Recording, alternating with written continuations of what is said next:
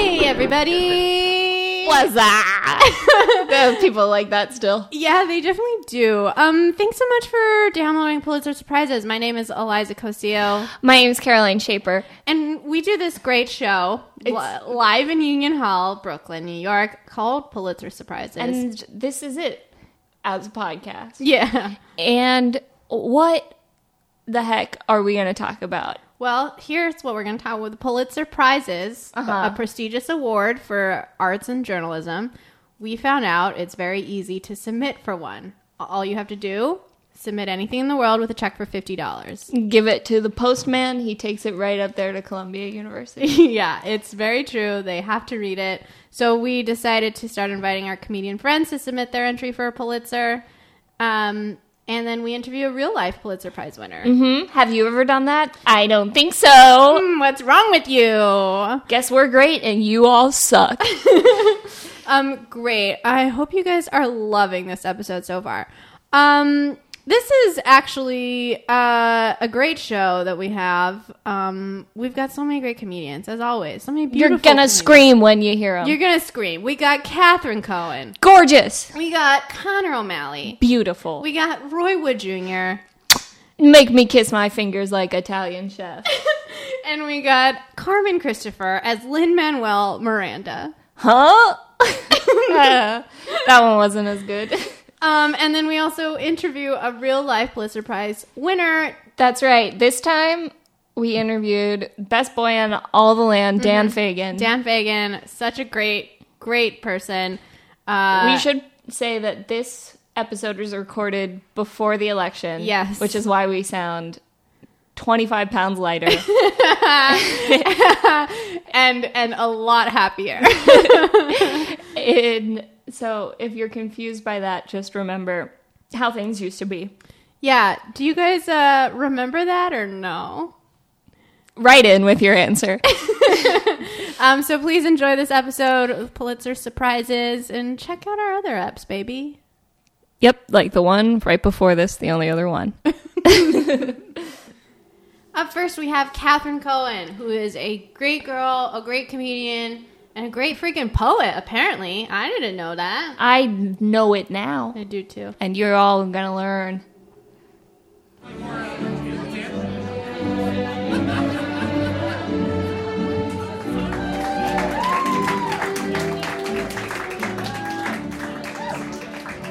Tonight, we say all content deserves a reward. All content deserves a reward. All content deserves a reward. All content deserves a reward. Yeah, so are you guys ready to start a show?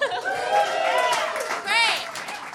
For our first performer, she is the Poet Laureate of the United States and is extremely pretty. Please welcome Catherine Cohen.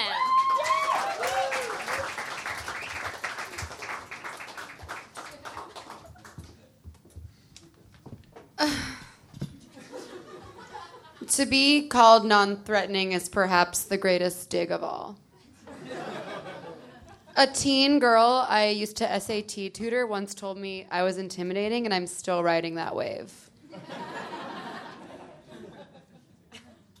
But that is not what tonight's about. Tonight's about me, my work, and getting the recognition I deserve. I am going to read some poetry tonight. No, I don't have my MFA. Okay, so calm down. I went to school, thank you so much, and I recently found out most books aren't even true. So I'm all set, thank you so much. Plus, what if we all have an MFA in what we call life? Oh, wow. Non-threatening, please. Did you see that? With the speed, the elegance? Oh, God. Okay. Why not? Why not use a podium? Let's have fun. Let's play around. Okay, this is serious. Okay, thank you so much. This is called Poem I Wrote Last Night When I Couldn't Go to Sleep Because There Are No Sheets on My Bed Because I perioded on my other sheets and can't be bothered to put new ones on. I'm sorry I friended your fiancé on Facebook. I meant to look at his profile pictures. I was on my phone. I haven't spoken to you in at least 7 years, but you can't get engaged to a personal trainer and not have me say something. Thank you so much. This next poem is called...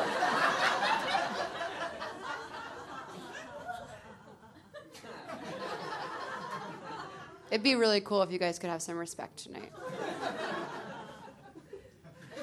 I wore clogs for this. Put it on a t-shirt. Okay.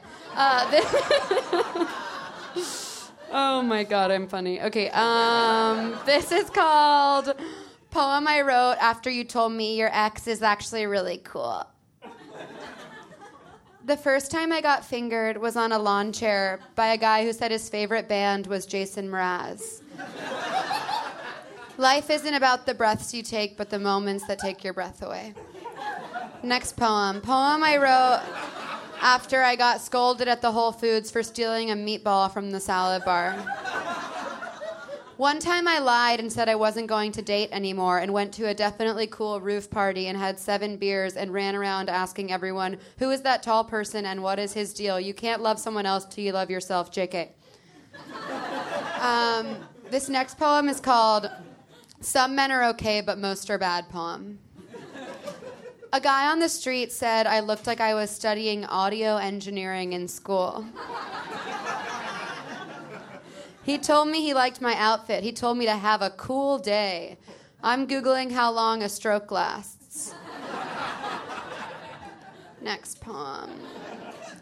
Poem I wrote after I told someone that nature should be curated. Sorry I gasped when you ordered ranch on your salad at Chopped. It's just that all I want is to be thin, because when you're thin, you can be famous for smoking a cigarette and looking sad. If you're fat and there's a photo of you smoking a cigarette and looking sad, it is a campaign for something, and that is the truth. I'm sorry I said I was broke and then joined the new Equinox in Williamsburg. It's just that I want to be thin, because when you're thin, you can take a picture of a band and be like, I'm a photographer. Everyone I hated in high school is famous on Instagram for being rich and dyeing their hair for a good cause. I'm done. This is called Poem I Wrote After I Had 1 sip of cold brew and ruined my only butthole.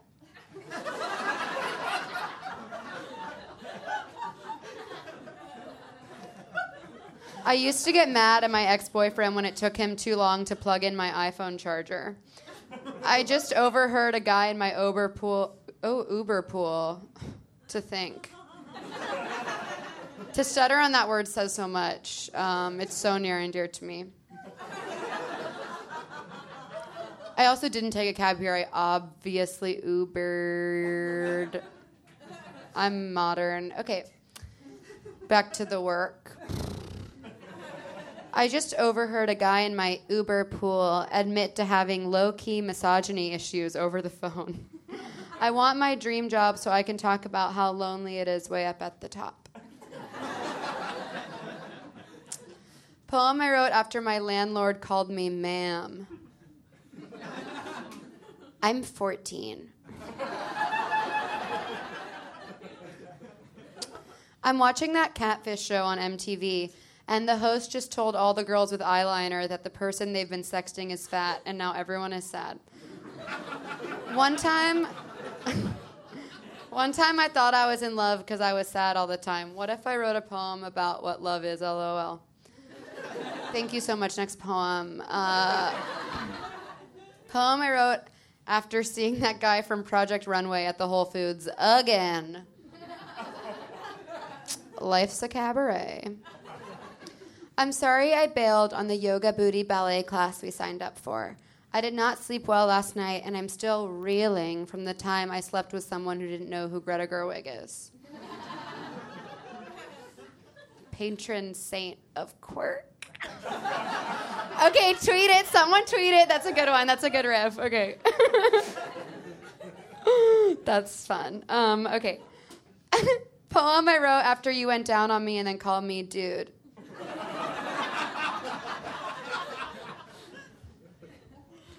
Thanks for inviting me to your karate class after we had sex. I would go, but I'm too busy taking a screenshot of a Psychology Today article on how to stick to a diet and making it the wallpaper of my phone. Also, I don't think karate clothes would look good on me. Okay, just a few more. Oh yeah, poem I wrote after I overheard you telling your friend that your mom is Drake in your phone. Like, do you get it? Like the contact. Am I losing my crowd? Oh, the light. One more. Oh, this is topical. Okay. Poem I wrote after I paid $960 for a personal trainer and then she ghosted me. Stephanie with a Y, if you're out there, fuck you. I look the same. Okay. I just woke up from a dream where the girl child from Stranger Things looked up at me from a twin bed and said, "Can you believe I am incredibly famous?" And I said, "Yes." And then she told me that she saw old pictures of me and I'm not as thin as I used to be. Last night I went to an art opening, mostly so I could say that sentence. And I had to listen to a straight white dude talk about whiskey and writing and bicycles over a soundscape he made. He talked about his ex. He talked about the New Yorker. He said, "What if?" a lot. I bet he gets so much ass he's ugly I'd probably fuck him. When I first moved to New York, because I am unique, I worked at a trend restaurant off Bedford Ave with a girl who wore a tail and a really handsome French manager who laughed when I said I was an actor and told me he could be in a movie before me because he was handsome. I said, "You're probably right," and went to the freezer for a squat and cry. TM, you can trademark that situation. I don't want to know any more men, especially any who know how to surf. There's nothing relaxing about the beach. The only thing I've ever done in a bikini is sob. Great. I got your sympathy vote. All the way to the top. Okay, thank you so much. This is so fun. Give it up for your host.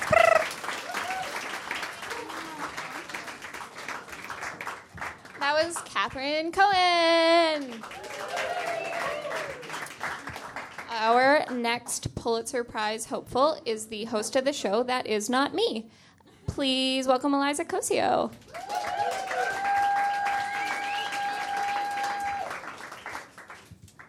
Hi. So I think for my entry, I decided to do a little investigative journalism into myself. So I was looking through things that I've written in my past, and I came across this, and it's a love letter I wrote when I was 17. And this is real. And I will read it with the typos. Dear Yale Admissions Office, I would like to update you on my application since my deferral in December and inform you of my continued interest in Yale. First, I have enclosed 2 newspaper clippings, one from my school district's newspaper indicating my stance as a national Hispanic scholar, and one from my school newsletter indicating my position as student of the month for the month of December. In hearing of my deferral, I decided to go visit Yale University for the first time.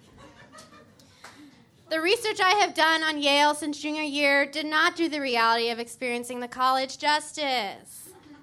Seeing Beinecke Library and imagining this as a resource for my knowledge, walking across Old Campus with the trees and architecture, and enjoying cinnamon ice cream at Ashley's Ice Cream all confirmed it.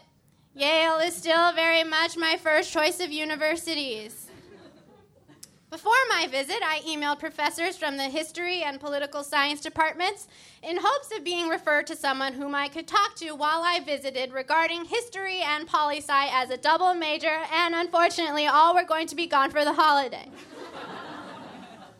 However, I corresponded with Miss Christine Kavanaugh and Mr. Robert Burns through email regarding the double major, and both gave me valuable information in which I can now use to prepare myself. Beyond my major, parentheses S, however, I look forward to being able to take other courses, such as Death with Professor Shelley Kagan, which I have been watching on Yale Open Courses online. As far as school goes, my application indicates that I was manager of my improv comedy club, Comedy Sports. As manager, I am to organize the shows in my school. For the first time in my school's Comedy Sports history, I am currently planning the February 19th show as a benefit show for the World Issue charity Help on Planet Earth. And I'm currently discussing the details with my theater instructor.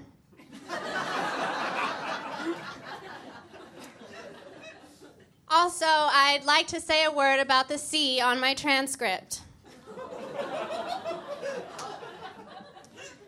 I do not feel like one grade can make or break my potential to contribute to Yale and, in a greater sense, to the world. I put full effort into succeeding in this class. I began going to after-school tutoring for the subject, began going in at lunch to review my tests with my teacher, and had one of the highest participation grades. Physics has by far been the most challenging class for me to understand. I do not plan to back out on it, give up, or drop the class, and I believe my efforts will translate this in my next semester's grades.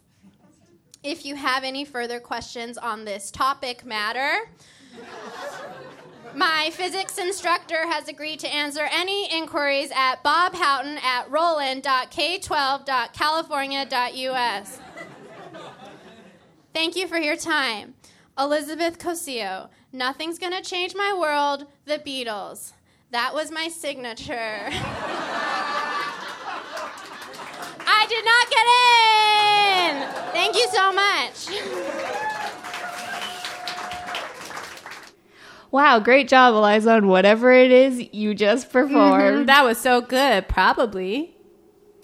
The next person is Connor O'Malley, and 2 minutes before the show, we asked him if we could introduce him as Matt Lauer.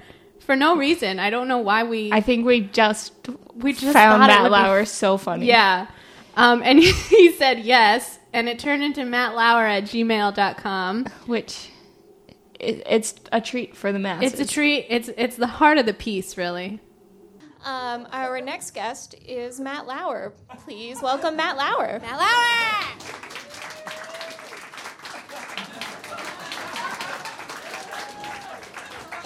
We had emailed mlauer@todayshow.com. Hi, my name's Matt Lauer. I own the email mattlauer@gmail.com. So I get a lot of his shit. I'm from Rantoul, Illinois. It's halfway in between Champaign-Urbana and Chicago, Illinois. Our greatest year was when the Bears were playing in Champaign, and a lot of people were driving down from Chicago, so a lot of cars got fucked up down in Rantoul, and that's where I came in. But people email me all the time, and sometimes I get free shit. Like I got 40 free Brooks Brothers shirts the other day. I also got a free tour of the new Bed Bath & Beyond in Tokyo. I got invited to see the new Samsung 8 at an event. I'm going to go to that. But I'm using the fuck out of being named Matt Lauer. And them girls email me. I said, sounds fucking good, idiots. I want to be Nobel guy. So I'm Matt Lauer. I'm 35 years old from Rantoul, Illinois. I've never orgasmed outside of a condom. Most of my friends are 12 or under. And I'm addicted to the choking game. My dream is to one day work at the Skechers store on Fifth Avenue. And my favorite poet is Jordan Belfort. But enough about me. Let's talk about my Nobel Prize thing. I think it's time that we get rid of war once and for all. For too long, nations have been warring against each other on different lands to gain resources, power, money, God, gold, guns, and other things that are valuable to kings. It's my dream to eliminate this once and for all. How do you do such a thing, you may be asking? Shut the fuck up!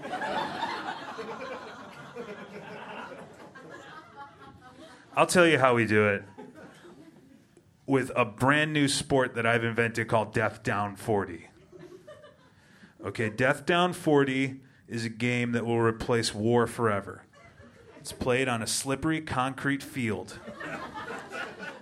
Each nation state will gather 40 of their strongest breeding age males to fight with each other on this said concrete, or as I call it, death field. How do you win the game? When 40 people have died, then the other team wins. Or whoever, no. There's 100 people on the team. And the first team to lose 40 people, they lose. So let's say fucking Spain's got a goddamn problem with England. Good. Let's have a fucking Death Down 40 game, you dumb fucks. They get 100 of their strong-ass guys. The other team get 100 of their strong-ass guys, and they go at each other, fucking beating the shit out of each other, and steroids are heavily encouraged. Fuck! Pull it! Sorry. It used to mean something to say you're American. Whatever happened to Tony Soprano? Huh?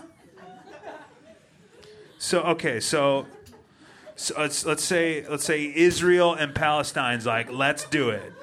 Once and for all, let's settle who gets the big lake that's in the middle of Israel, which is what they're all fighting over.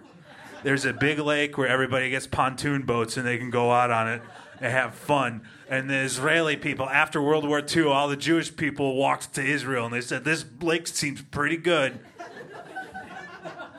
And the other guys, the regular guys, were like, hey, don't go on the lake too long.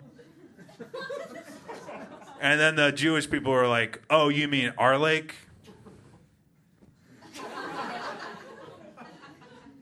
Think about it. I've also have been in over 4,000 fights. Can we get a round of applause for the real-life Jack Bowers? These guys are out there every day putting guns in terrorists' faces, getting information, while you fucking sit there jerking off to Pokemons. So we got like the Spain versus Israel. Okay, Israel wants to take over Spain. That's another thing. You got any problem with any country? And it's independent. The licensing opportunities are virtually limitless. Think about different types of milks that you could put this logo on for the Spain Death Down 40 team. And there's probably like Spanish guys like, hey, you know what I mean? Spanish, not Mexican. Come on. My dream is to make $25,000 a year. Have an air-conditioned bedroom, a clean, non-smelly blanket, and to know who my father is. I'd love to be able to afford Ruby Tuesdays once a month and see a fast car driving down the street.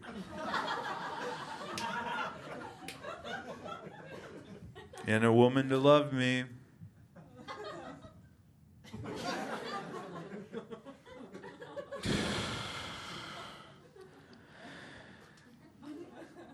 I'm sorry, I'm distracted.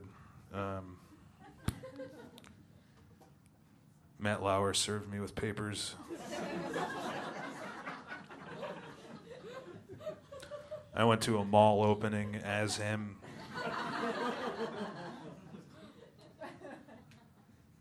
And I said some pretty messed up stuff about eugenics. And it picked up some steam in the press. And he's just trying his best. Everybody, get off his goddamn fucking back.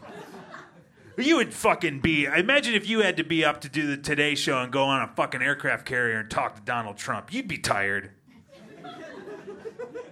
I am what the government fears most, a person who thinks for himself. So there'd be judges for the Death Down 40, and of course they would be celebrities. You got Lena Dunham would be a judge. Simon Cowell, of course, a nasty British guy. And I don't know, could throw out a name. Throw out a name. Go. Who? RuPaul? Throw out a name.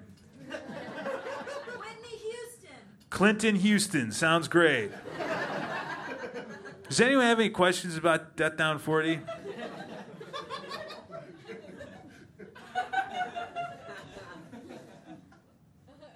Any questions at all? Go toss them out. Is there instant replay? Everybody will be forced to watch it. And there won't be. So you really got to fucking watch. And there will be a test afterwards. What are the uniforms like? Kevlar. To make it extra hard, so you really got to use big fucking guns. But no fire. Any cool merch? Well, I talked about the licensing opportunities. They're virtually limitless, yes. We're talking hoodies, beer cozies, of course, different hunting accessories, iPhone cases, socks. Socks are cool. And there'll be a Death Down 40 concert with Maroon 5 playing. What weapons are allowed? This is the interesting part because we'll be developing some new weapons based off of the film Batman and Robin. A lot of ice stuff, ice guns, and plant-related weapons. And everybody's got grappling hooks. So there's going to be a lot of guys. Very dynamic game. It's like basketball on steroids on acid in an episode of South Park. Do people get drafted or do they volunteer? We'll just have big, like 9,000-pound deadweight bars, and whoever can deadlift them, they're on the team. And those will be on every street corner in New York City. How are players compensated? With blood. Everybody gets a free quart of blood. Extra in their body. I know a scientist who knows how to put extra quarts of blood in bodies. What's your favorite type of dog? Probably a rat terrier. Little cute guys. Remind me of Eddie on Frasier. I said reminds. Jesus fucking Christ. That's a Jack Russell. You don't think I fucking know Frasier? Niles, Bulldog, Eddie, Martin, the fucking gay food critic guy who wasn't really gay. That's the joke! That's the joke! Did you get it? A man acts like a homosexual, but he is in fact not! Ha ha! Laugh it up! You're all watching Frasier in 1999. You don't even realize the war on terror is coming on your front fucking door. I did. Thank you very much.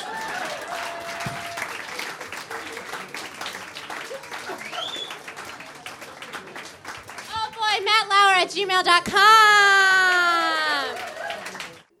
Up next is me, Caroline Shaper. You can tell us our voices apart, I bet. Our voices are so different. If you can tell our voices apart, please let us know, because we don't have any idea. Anyway, I wrote something because I wanted to get really rich really fast, and this is it. And if you want to turn this into a rap musical and put my name at the top of the bill, she's not stopping you. So do it already. Yeah. I want a lot of money. Give her a little DM in her Twitter inbox. With nice things only, guys. Please. Please.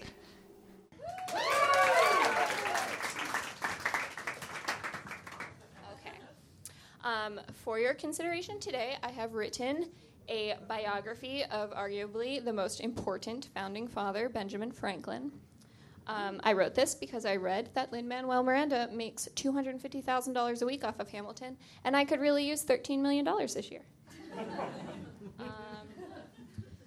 Something that I think, I don't know what I'm doing, something I think is going to set me apart in the biography category is that I wrote this from the perspective of Ben Franklin. So, here we go. The biography of Benjamin Franklin by Caroline Shaper. I was born in 1706, and I have remembered every single moment of my entire life since breeching. I was blessed with a perfect brain. I weighed 300 pounds and was ugly as fuck, but nobody in the world ever stepped to me because they knew I could beat them in any contest, physical, intellectual, or sexual. I had thousands of lays, and every single one of them I fathered a child. I invented the city of Philadelphia just to give my children a place to live. Every adjective in existence can be ascribed to me. I was an author, a painter, a political theorist, politician, Freemason, postmaster, scientist, inventor, civic activist, statesman, and diplomat. You ever heard of the word polymath? Well, you just did, you nasty bitch, and it describes me too. I invented everything useful, and I put my dick in everything else. In school, children learn that I invented electricity and are never taught to question it. That doesn't make any sense because electricity has existed for all time, but I have transcended time and reason, just as I did when I found electricity and made it bend to my will. Some shit I did invent includes the lightning rod, the glass harmonica, bifocal glasses, the urinary catheter, and the Franklin stove, which I named after myself. And in the most baller move of all time, I never patented a single one of my inventions because I believe that inventions that benefit the public good should be shared freely and generously. Once I got bored and invented an Ivy League college. Then I went to France and had sex with everyone, and they named 16 streets in Paris after me. The office of president was not challenging enough. So instead, I invented the United States Postal Service. I am the only person in existence to ever have understood it. I worked as the first postmaster general, and I do take credit for the anthrax crisis. I invented the state of Pennsylvania as a joke. Everyone took me seriously, and now we have Rick Santorum. I am the number one most name-checked person in the entire genre of rap music, and I deserve it. I lived my life in a way that would make DMX jump off the Benjamin Franklin Bridge. In conclusion, I leave you with this. We are all born ignorant, but one must work hard to remain stupid. I wrote that about your mom. Thank you.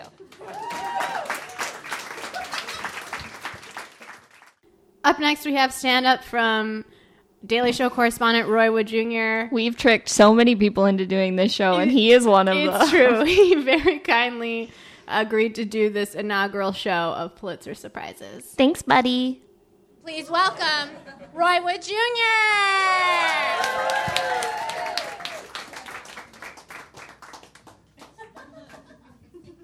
I don't know what to do with my hands either.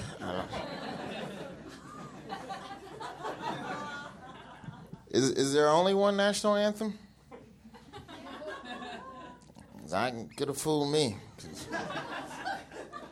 You go to sporting events now, it's like 8 fucking songs. You gotta stand up for the first one, second one, cool. Did you know at Houston Astro games, they sing Deep in the Heart of Texas? It's unnecessary. I know where I am. It's hot. There's Mexicans. I know where I am. Here's the thing about patriotism as it relates to black people. Like, whatever people feel about the anthem, like, I don't really... I get both sides of it. I don't really concern myself with that. It's the people who act surprised and shocked that there's people angry every now and then with the country. Like, what country are you living in? How did you not know? Could you believe black people? Yeah, I could. It's not like black people keep their feelings a secret. Black people always tell you how they feel. Just look at black music. We tell you what's going on in our heart. There's no black patriotic songs. They're not original. Black people don't write original patriotic tunes. We cover existing tunes. But when shit goes down in this country, it's fucking white artists. They fucking proud to be an American. I got a pet eagle. His name is Chuck. I feed him bacon and freedom. Black people don't write songs about the country. That's not what we do. Black people write songs about cities where you can have a good ass time.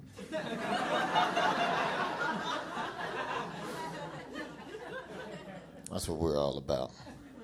Can't tell you shit about the country as a whole, but I can tell you about the city where the heat is on all night on the beach till the early morning. Welcome to Miami. Have you been to California? Oh my God, California knows how to party. California knows how to party. Ray Charles did Georgia on My Mind. The key word in that song is on my mind. He didn't tell you to go there. He was just thinking about Georgia. Because if you'd asked Ray Charles where in Georgia you should go, he would have told you to go to Atlanta where the players play and they ride on them things like every day.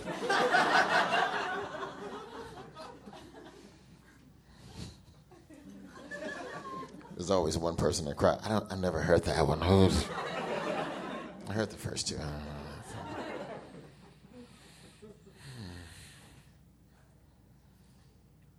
It's just, it's a stressful experience, Being black, that's what my Pulitzer entry is about. The stressful black experience. That's why there's no black ghosts. Black people tired, man. We don't even have the energy to come back from the dead. And I think that is why there are no black ghosts. Where are the black ghosts? Do you believe in ghosts? You guys believe in ghosts? Yeah. One person? The rest of y'all too pussy to man up and admit that the remote was not where you left it last night. But you just keep lying that away to yourself. No, it was a ghost. It was a ghost that came in and watched your shit on your DVR. I freak out, man. Like, if I got podcasts on my phone that already are marked listen to, I just delete the fucking podcast. I'm not goddamn ghost in my phone listening to my shit.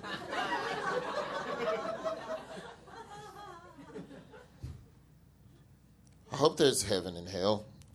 I don't try to get deep off in religion and the specificity of each, denomination, but as far as a place to kick it or a place to fucking scream and holler, I'm cool with either one. Just don't want to be a ghost.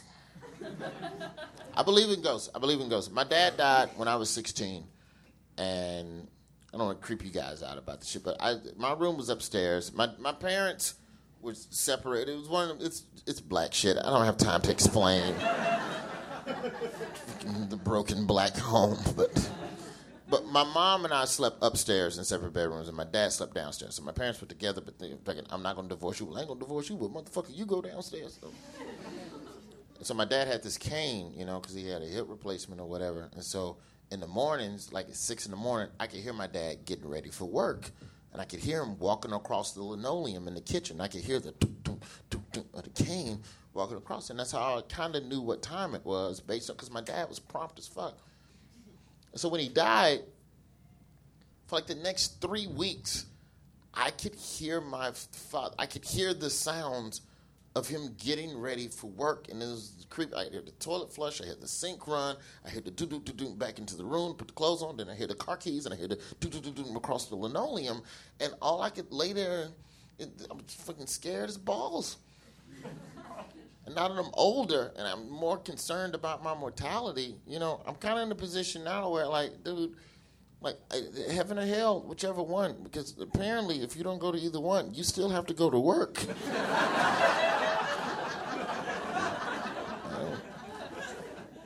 Keep having to go to work after I die, that's fucked up. I like my job, but it's 15-hour days. Fuck that, man. Throw me in the casket. It's okay to be scared of ghosts. I think it's gonna ease up a couple more decades. It is. Ghost stories aren't going to be scary in like fucking 50, 60 years. I might not live to see it, but you guys might, because it's going to be fucking millennial ghosts. Those ghosts are going to be cool as shit, man. Millennial ghosts are going to be nice, because fucking millennials are cool, man. Not going to be haunting people and shit. You're not going to get fucked with. Some ghosts come fucking, oh, look, I was gonna haunt you, but technically that's a form of bullying, so I'm not gonna. You mind if I tell you about my app, bro? I got a fucking app. You sit with the ghost and eat quinoa, and he tells you about his app.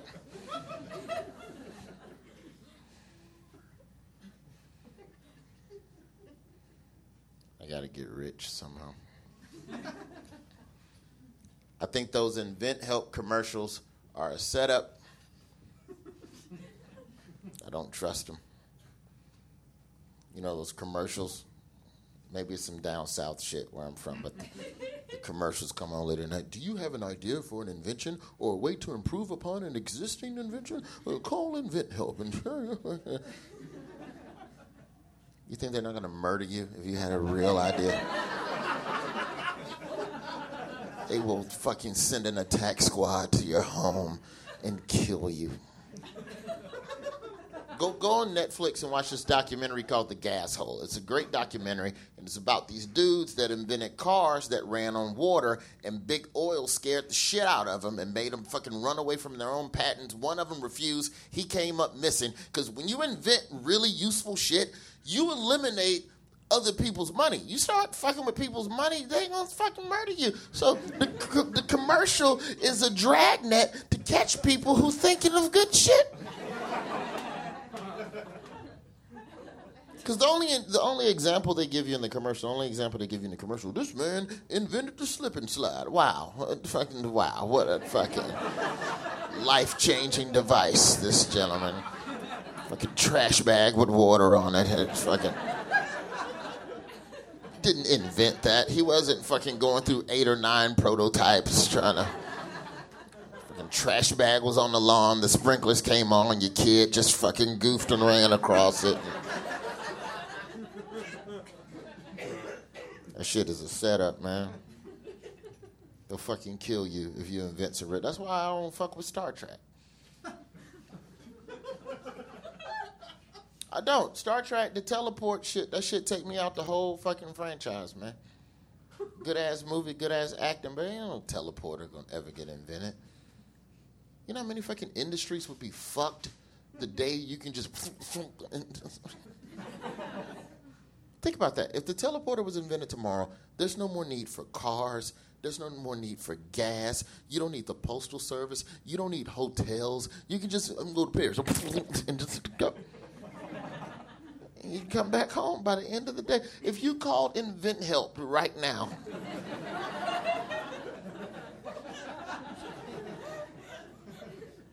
yeah, I got an idea for a device that make you disappear and then you reappear in another place. It's fucking particle remolecular fucking constructive fucking. You ever seen The Fly with Jeff Goldblum? It's like that shit, but quicker. The dude on the phone would be like, yeah, that sounds like a great idea. Do me a favor. Could you stand close to a window, please? It's a fucking red dot. So, yeah, that's pretty much all of my dissertation, I guess. Ghosts are real. But black ghosts still have a shift to work. Event help is a setup. Recycling is a setup. It is, man. Well, not really recycling, but like conservation. I don't trust conservation, man. Shit is a setup. I was at the store. The dude gonna tell me I don't need a bag. It's Best Buy, Sir, you just purchased an iPhone case. I assume you're just going to open that here. No, I would like the bag. That is part of the transaction. Sir, you don't need a bag. That's not for you to decide. And he starts giving me the Easter speech about carbon footprint and trash and floating in the Pacific, which is fine. I'm not against conservation. He just didn't understand my situation. I'm a black man in America. I gotta leave the store with a bag, man. I don't get the joy of just walking out with shit in my hand. I'm playing with my life. Not only do I need the bag, I need that receipt. And I need you to staple the receipt to the outside of the bag. I had to, the Lion King, I had to Hakuna Matata, an iPhone case out of Best Buy. That's it, man. Thank you, guys.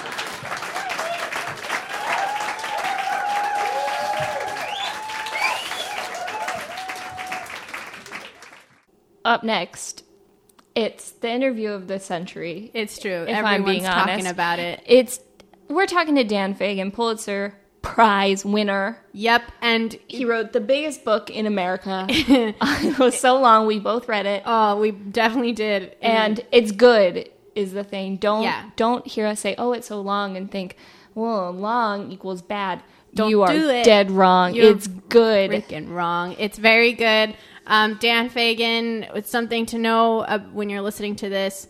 We had the thought that his interview, because of the content, might not appeal to millennials. So we decided to, when we felt it was the right time, throw up some crazy GIFs on the Y'all screen. know GIFs? Are you guys aware of them? Do you pronounce it GIFs because you got kicked in the head by a horse when you were a kid? Yeah, what the heck is wrong with you? Anyway. So if you hear sudden bursts of laughter, that's what that is. Also, we should say that Dan lost his Pulitzer at one point. Yes. And there is a picture we show of him of the lost and found ticket of his Pulitzer. He lost it, I think, He just forgot it. Yeah. He went to the event to get his Pulitzer and then he forgot left without it. Hey, listen, we've all made the same mistake when we've won Pulitzers. We promise.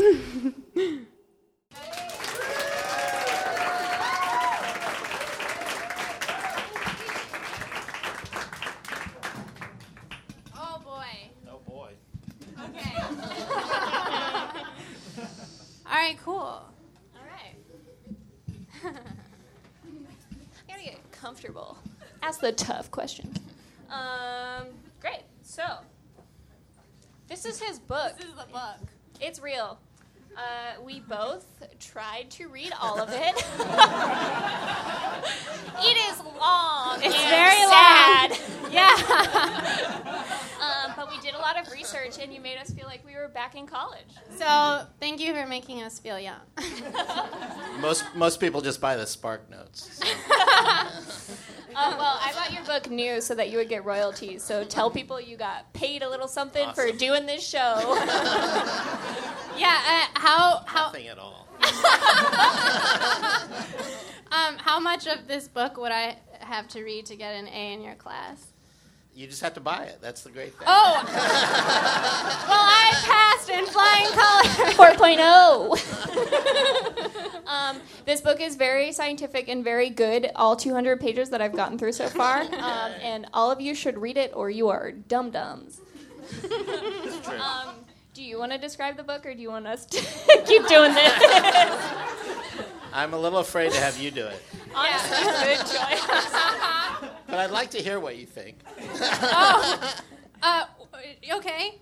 I mean, I genuinely am enjoying it. It's dark and it's sad. Yeah, but I think it's so excessively written. It's so well written. Excessively? Yeah. It's excessive. No, thanks for doing our show. You're a bit excessive. Not excessive. Accessible. Okay. Yeah. Thanks. Oh boy. I think it's just it starts off with like a really an anecdote that's about Michael. And you know him. Everybody's read it, right? Oh, the book is called Tom's River. Oh, yeah. Okay, maybe you should just explain your book. It's about a town in New Jersey that anybody New Jersey in the house? Any New Jersey in the house? Nice. All right. And it's like a social and political and environmental history of this town, which turns out to be kind of a place where a lot of sad things happened. A lot of people got sick, and there was a mystery about why they were getting sick, and it turned out that we pretty much have a good idea of why they got sick, and it shouldn't have happened. So that's what the book's about. Yeah. No spoilers here. The New York Times states that Tom's River is, quote, laid out with the care and precision that characterizes both good science and great journalism in a territory where both are often reduced to their worst. End quote. In other words, boring. That's true.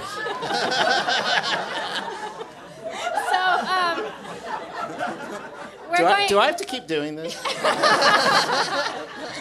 So we're going to help you out a little bit and make it more appealing to the internet's best audience, Good. men 18 through 45. Good.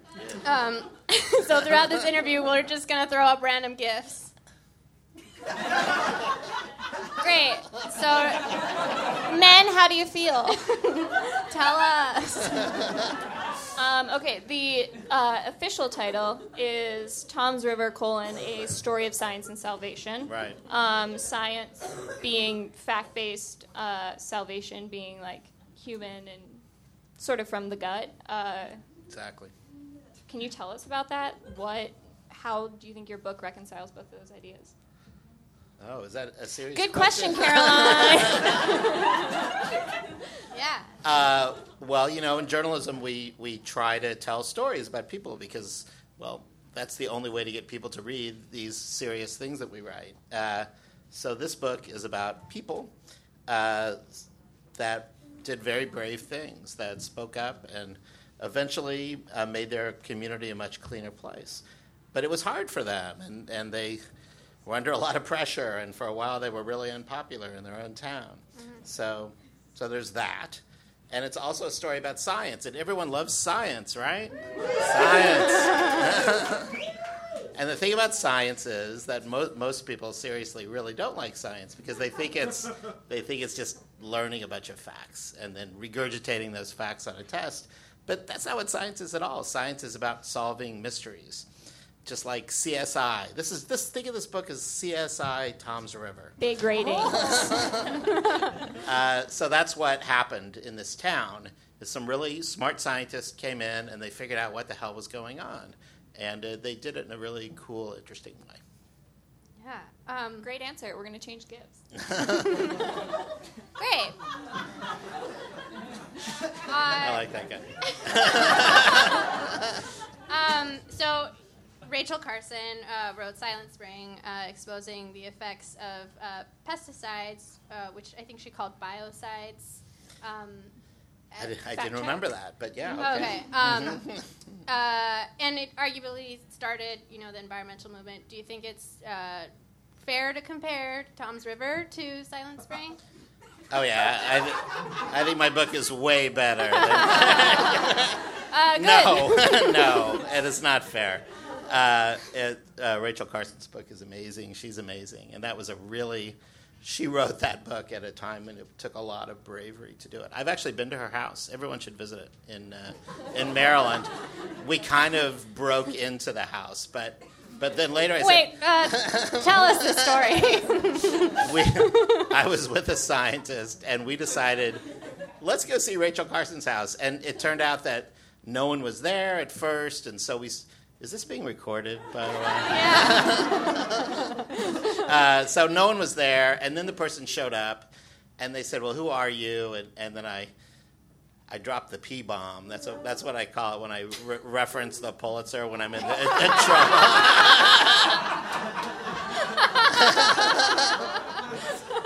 So I dropped the P-bomb, and she was like, come on in. Can I hear how you introduced yourself when you dropped the P-bomb? I won a Pulitzer Prize. No, I try to be much more casual than that, but yeah. Cool. Yeah. So, no, that's a true story, yeah. Unlike most of this book, yeah. Wow. How long did it's all true. How long did it take you to write the book? I wrote this book in about 3 months, right? Right? My wife is back there. Allison? She's a hot shit journalist. Allison, I would say it took about 3 months. What do you think? In dog years. It took about 7 years, honestly. Oh, yes. Yeah. Wow. Eliza, how long did it take you to write your bit tonight? 5 minutes. Seems like we chose the right career. The year that you won, 2014 Pulitzer Right. for this, the other finalists were called The Blood Telegram, Cohen, Nixon, Kissinger, and the Forgotten Genocide, and The Insurgents, Cohen, David Petraeus, and the Plot to Change the American Way of War. Yeah. How did you beat war with a story about a town in New Jersey? Yeah, that's a really good question. I don't know. I don't know. I don't know the answer to that. I do know that there were a bunch of awards that year, and all the other people who were up for these awards had gone to Afghanistan or to Iraq or were in the Balkans or doing really scary things. And me, I just went to New Jersey. But it turns out, you have to go across the George Washington Bridge, so that is a bit of a trick sometimes, Governor Christie. But Uh-oh, it's getting political. I don't know the answer to that. But there is amazing reporting in that category all the time. I know because I judged it 1 year too, and reporters do really brave things. My stuff was not that brave, but I don't know. Somehow I won. Oh, it's a very human story combined with good reporting. Thank you. We pulled that from the New York Times, so you know it's right. Yeah. I'm gonna change the gifts. All right, great. So there's so much content that everyone is bombarded with every day. How do you get something essential Like that? Yeah, like how we're trying to show right now. How do you get something essential like science, environmental reporting in people's faces, in young people's faces? How is that? Old people cannot help us. No. Yeah, I don't know, but people are shelling out $75,000 to learn, and the truth is, I have no frickin' idea. Sorry. Yeah, dance students, do you have any thoughts? No, there are lots of ways that we do it, and one of the ways is to tell stories, lots of interesting stories involving people, interesting people doing interesting things in interesting places. Another thing we do is to try to make sure that we relate it to people's lives in a really tangible way. And another thing we do is just, try to work in sex and drugs and rock and roll any way that we can in every possible context. Yeah. Yeah. That's always good strategy.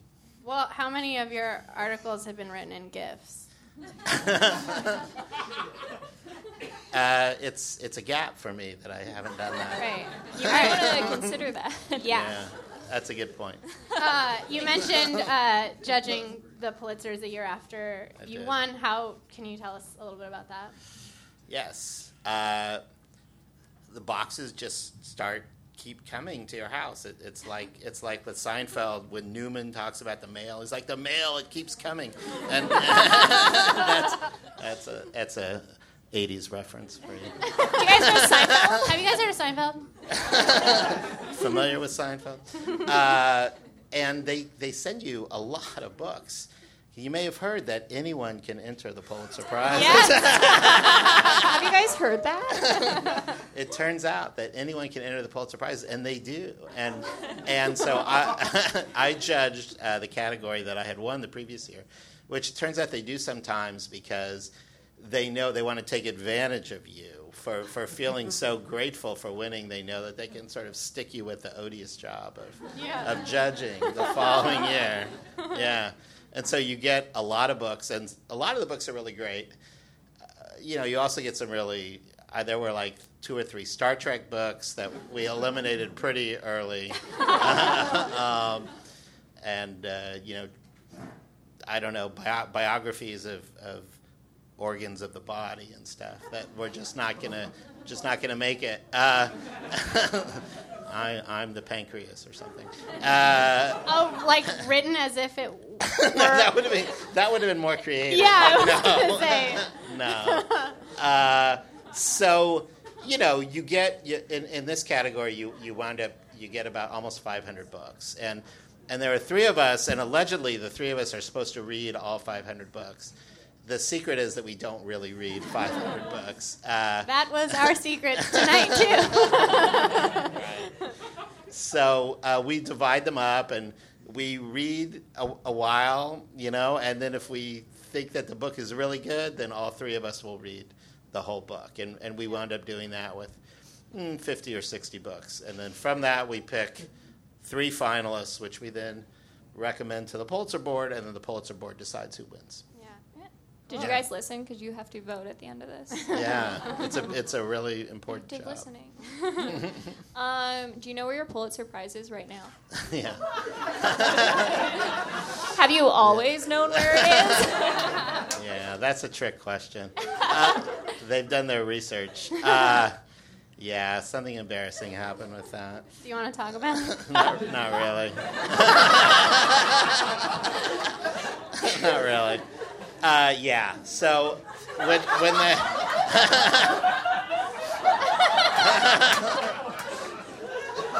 yeah yeah I'm an idiot. So when you go to this very lovely lunch.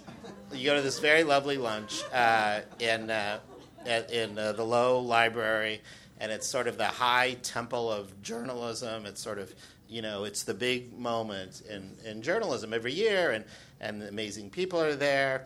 But I was excited, but I was also really worried because my father was there, and he's from Oklahoma, and he gets excited very easily. And for a while, he was talking to Arthur Sulzberger Jr. and telling him that I should really be running the New York Times.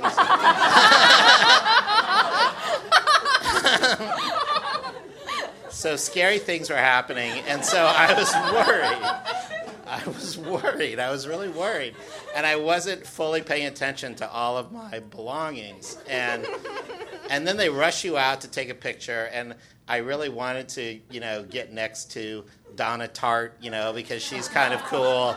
So, I was angling for a good spot, and I left my Pulitzer by my chair. And then I ran off to another awards ceremony later that same day. It was a little humble brag there. I'm not going to say who won.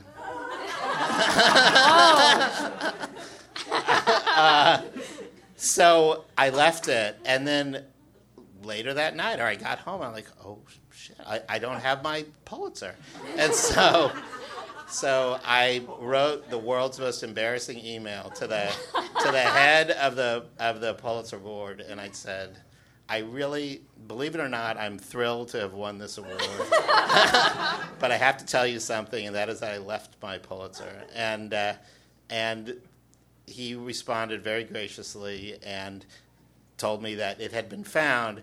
And then a few days later, it showed up in this lost and found baggie from the Columbia Janitorial Department. It said, lost item Pulitzer Prize. So it's now in an undisclosed location on my property. That's all right. I'm always losing priceless American treasures, too. Thank you for that. Thanks. I feel a lot better. In your afterward, you talk about how people can make different conclusions from the same facts, and you use this quote from Swiss philosopher, I don't know how to pronounce it, Alain de Botton. Yeah. All right. Yeah. I probably found that in Wikipedia or something. So the quote is, the difference between hope and despair is a different way of telling stories from the same facts. Right. And I thought that was so interesting, and I feel like it's really relevant to today. How do you feel like we navigate facts then when there's different interpretations of Yeah, that's a pretty good question. I mean, we imagine if we had a presidential candidate, for example, who just decided that facts didn't matter. What would we do? That would never actually happen in real life. So, that's a real problem. And the serious mission of journalism is to sort of keep facts relevant in our lives. And it's not easy to do. It's not easy to do. So we do our best. Yeah. Well, thank you so much. Yeah. Thanks.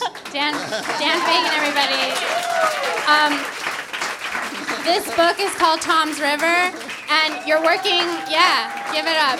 It's really genuinely so good, Yeah, and I'm really going to is. finish it, and I'm going to tweet you when I finish it. Yeah. Awesome. And you're working on a piece on butterflies? I am. Turns out I love butterflies. That's great. Cool. I am. I'm writing a book about monarch butterflies and the future of life on Earth. Cool. So check that out. Light stuff. Yeah. Dan Fagin, everybody. Yeah, so much.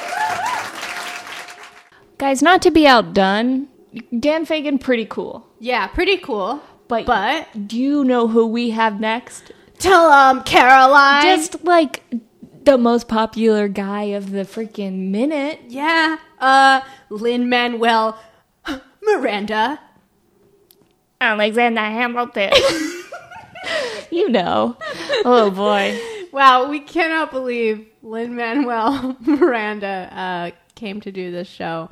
But that's just the power of me and Eliza's freaking star power. Wow, if you cannot tell, we are just magnetic. And I think everyone senses that. Yeah, the C in my name stands for confident. Yeah, the E stands for electric in my name. All right, Lin-Manuel, take us away. Freestyle.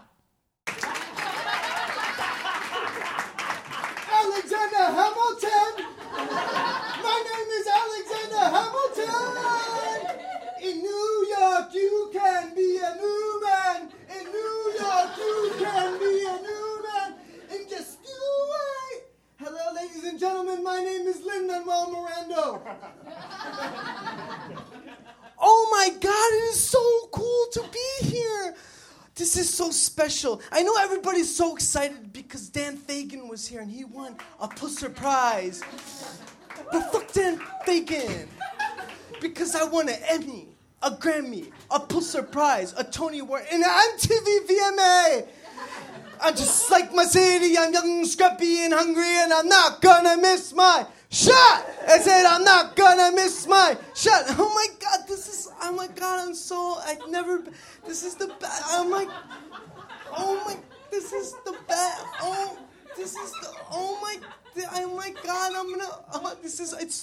It's so steamy. Oh my God. Oh, please begin the interview. All right. Easy question. Why did you write Hamilton? That's a good question. I was in the New York airport, and I wrote Hamilton by accident. My plane was delayed, and I walked by a bookstore, and I saw the biggest book you've ever seen. And I'm the hardest worker you've ever met. So I said, I'm going to buy the book. I buy the book, and it's about Thomas. It's about Andrew. It's about Alexander Hamilton. And I read this book, and I think to myself, this is the man. It's just like my city. He's young, scrappy, and hungry, and he's not gonna miss his shot. And it's like hip hop. Because this man is a rebel. He steals cannons from the Britain. He's George Washington's right-hand man. He's a degenerate. He's an orphan who doesn't have his parents. And it's like, man, this is a beautiful person. And this is a person who represents where I'm from is the Heights. The Heights. I wrote my first play about the Heights. Brooklyn, Tupac got killed on this day. 20 years, baby. And so I think to myself, I'm going to write the most beautiful musical that everybody's ever seen. And I wrote it, and I wrote it, and I wrote it, and it turned into the best musical ever, and I won a Pulitzer Prize. Next question. Sure. How were you able to find good in Alexander Hamilton? There's a lot of good in Rebels, you know. He's the $10 founding father, you know, and he fought for stuff. And, you know, I found a lot of good in a lot of people.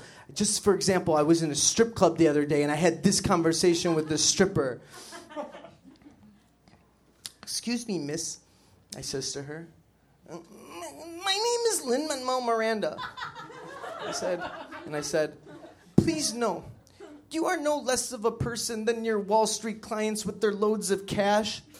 Just because they dance in the strip club exposing their ass. Twerking does not mean that they don't deserve a genuine hug. Or that they should be treated poorly by these scoundrels in scrubs. Please know, just because you aren't treated fairly by these belligerents in scrubs, the only thing that you deserve is love, is love, is love, is love. And then I sucked her tits. Next question. You've been asked to make a lot of appearances at cool events and on shows and all kinds of stuff. What has been your favorite? I got to throw out the first pitch for the Yankees game in the Bronx, and I took 45 minutes to throw it out because I was singing a lot. And the crowd liked it, but I have to say, my favorite appearance has been when Oprah decided to bring her show back just for one night so that she can interview me. Whoa. Did you get to shake her hand? No, I sucked her tits. Everybody went nuts in the crowd. They said, more juice, more milk, more. And I'm just like my city. I'm young, scrappy, and hungry, and I'm not gonna miss my shot. Why does he write like he's running out of time, like he's running out of time? I had a wife. He had a wife like Elizabeth Schuyler, and he cheated on her. And I said, this is very common. Every man will end up cheating on his wife if he has power. So I thought it was good to let the world know that it's okay if you get cheated on. And if you're sad about it, then you're just not smart. Next question.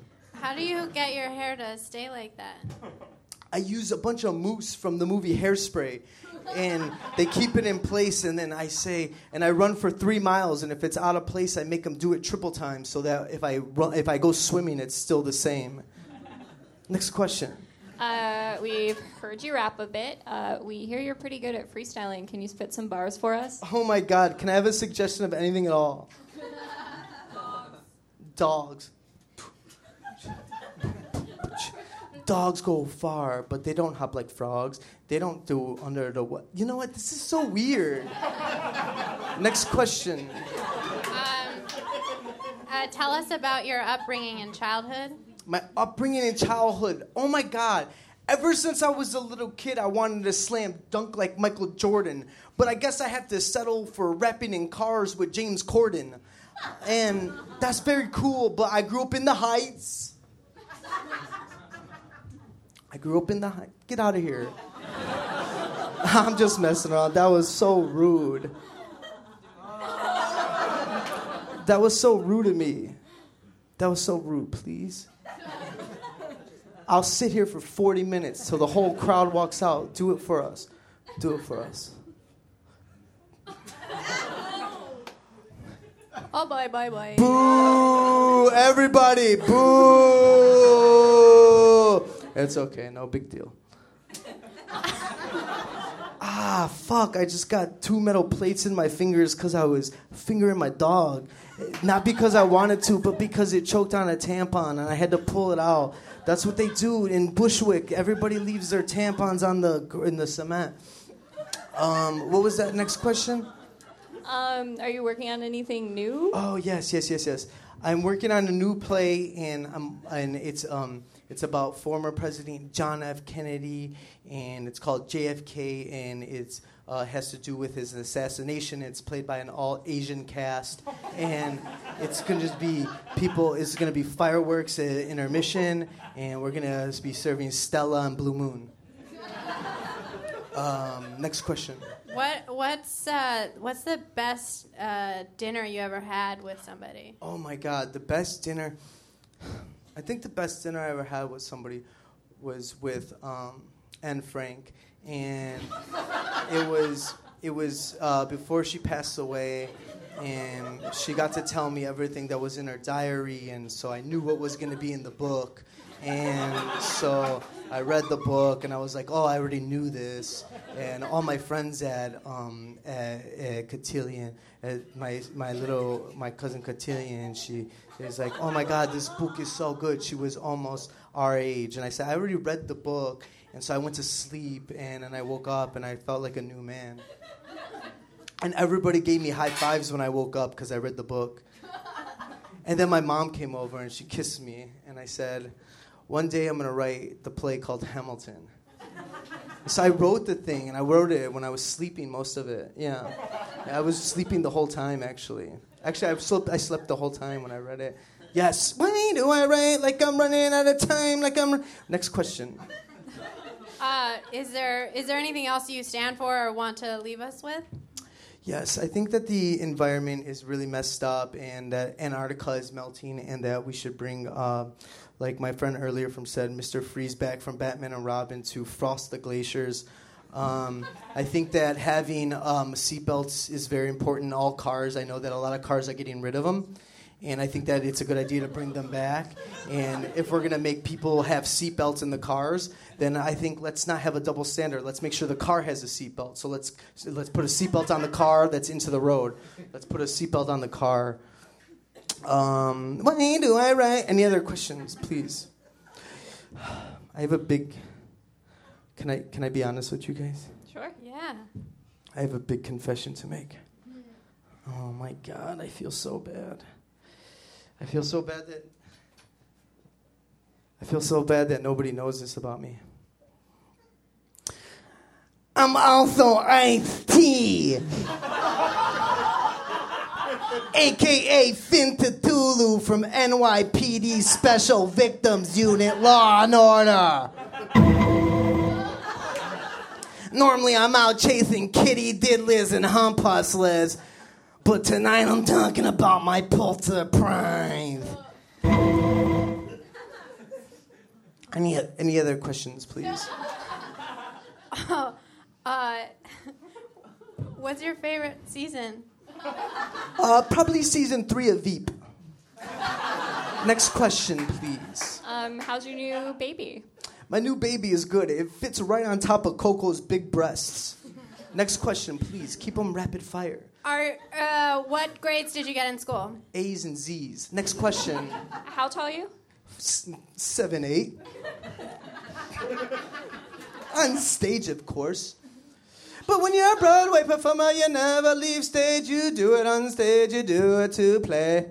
Next question. What's the worst medical ailment you've ever had?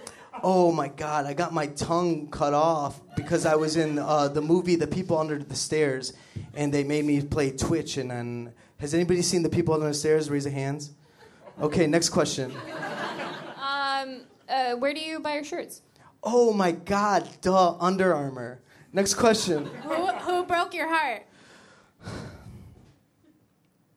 Elizabeth Schuyler, when I cheated on her. I think that what she did was really fucked up by leaving me. Or actually, she stayed with me, but she helped raise my child, and he got shot in the head, but she should have been there. And I know that you're thinking, oh, is this guy Andrew Alexander Hamilton, or is he Lin-Manuel Miranda, or is he Ice-T? Well, the real answer is when you are a great performer, you are everybody that you act to be. This show is so easy. What's the next question? One more question. If you could have a meal with anyone living or dead, who would it be? Probably LaToya Jackson. I think it was weird to grow up in a goofy family and to see her become successful. I would like to know how she did that. And I would like to suck on her beautiful face. I have to go. Oh my gosh, thank you so much. Thank you so much. Lin-Manuel Miranda. The actual Lin-Manuel Miranda. And Ice-T. Oh, and maybe God. even Alexander Hamilton. It was not clear. Well, that's the show. You saw everybody. Yeah, you saw Catherine Cohen. You saw Eliza. Yes, and you saw Caroline, Connor O'Malley, Roy Wood Jr., Carmen Christopher. And Dan Fagin. Dan Fagin. Wow, big ups. There's only one thing left to do, and that is decide who's getting nominated for a Pulitzer tonight. Yeah. So, go ahead and explain the process. Okay, so this is how it's going to work. You saw all those performances. Their names one more time. Catherine, Connor, Carmen, Roy, Eliza, Caroline. Dan already has one, so let's not give him You're another. out. Sorry. What we're going to do is have you guys shout out who you think deserves a Pulitzer, and the first name we hear is who we're going to pick. Ready? 1, 2, 3. I heard Catherine. Catherine Cohen, Pulitzer Prize entrant. Congratulations! Good job, Catherine. Good job, you Catherine. earned it. You are now a Pulitzer Prize entrant. Wow. You better put it in your Twitter bio, I swear to God. You put it in there and you put it on your resume under special skills. Anyway, thanks everyone who did this show. Yes, thank you, Catherine. Thank you, Connor. Thank you, Roy. Thank you, Carmen. And extra big thank you to Man of the Hour, Boy of the Year, Dan Fagin. Dan Fagin, thank you so much. If you want to see what all the fuss is about, go to a bookstore and buy Tom's River and read it all. And then follow him on... We did, and it was hard. And we did it in a week. Oh, where's our prize? But after you read it, follow him on Twitter, @Dan Fagin. Let him know that you are scared because there is no other outcome after reading that book. Yeah, it's true. If you guys want to come to a live show that we do for Pulitzer Surprises, you can follow us on Twitter to find out when that'll be, or you can go to unionhallny.com and check out the calendar. They have lots of good shows, but guys, not one nearly as good as ours. But also, please just follow us on Twitter. We need this. And if you have a Pulitzer Prize, be a friend. We're always looking for people to interview, and we're so good at it. We are the queens of it. So thank you so much. See you guys later. Bye. This podcast was recorded live at Union Hall by Gary O'Keefe for Good Orbit. Houston, 20 seconds to LOS T-Drift. Roger. Nice to be in orbit.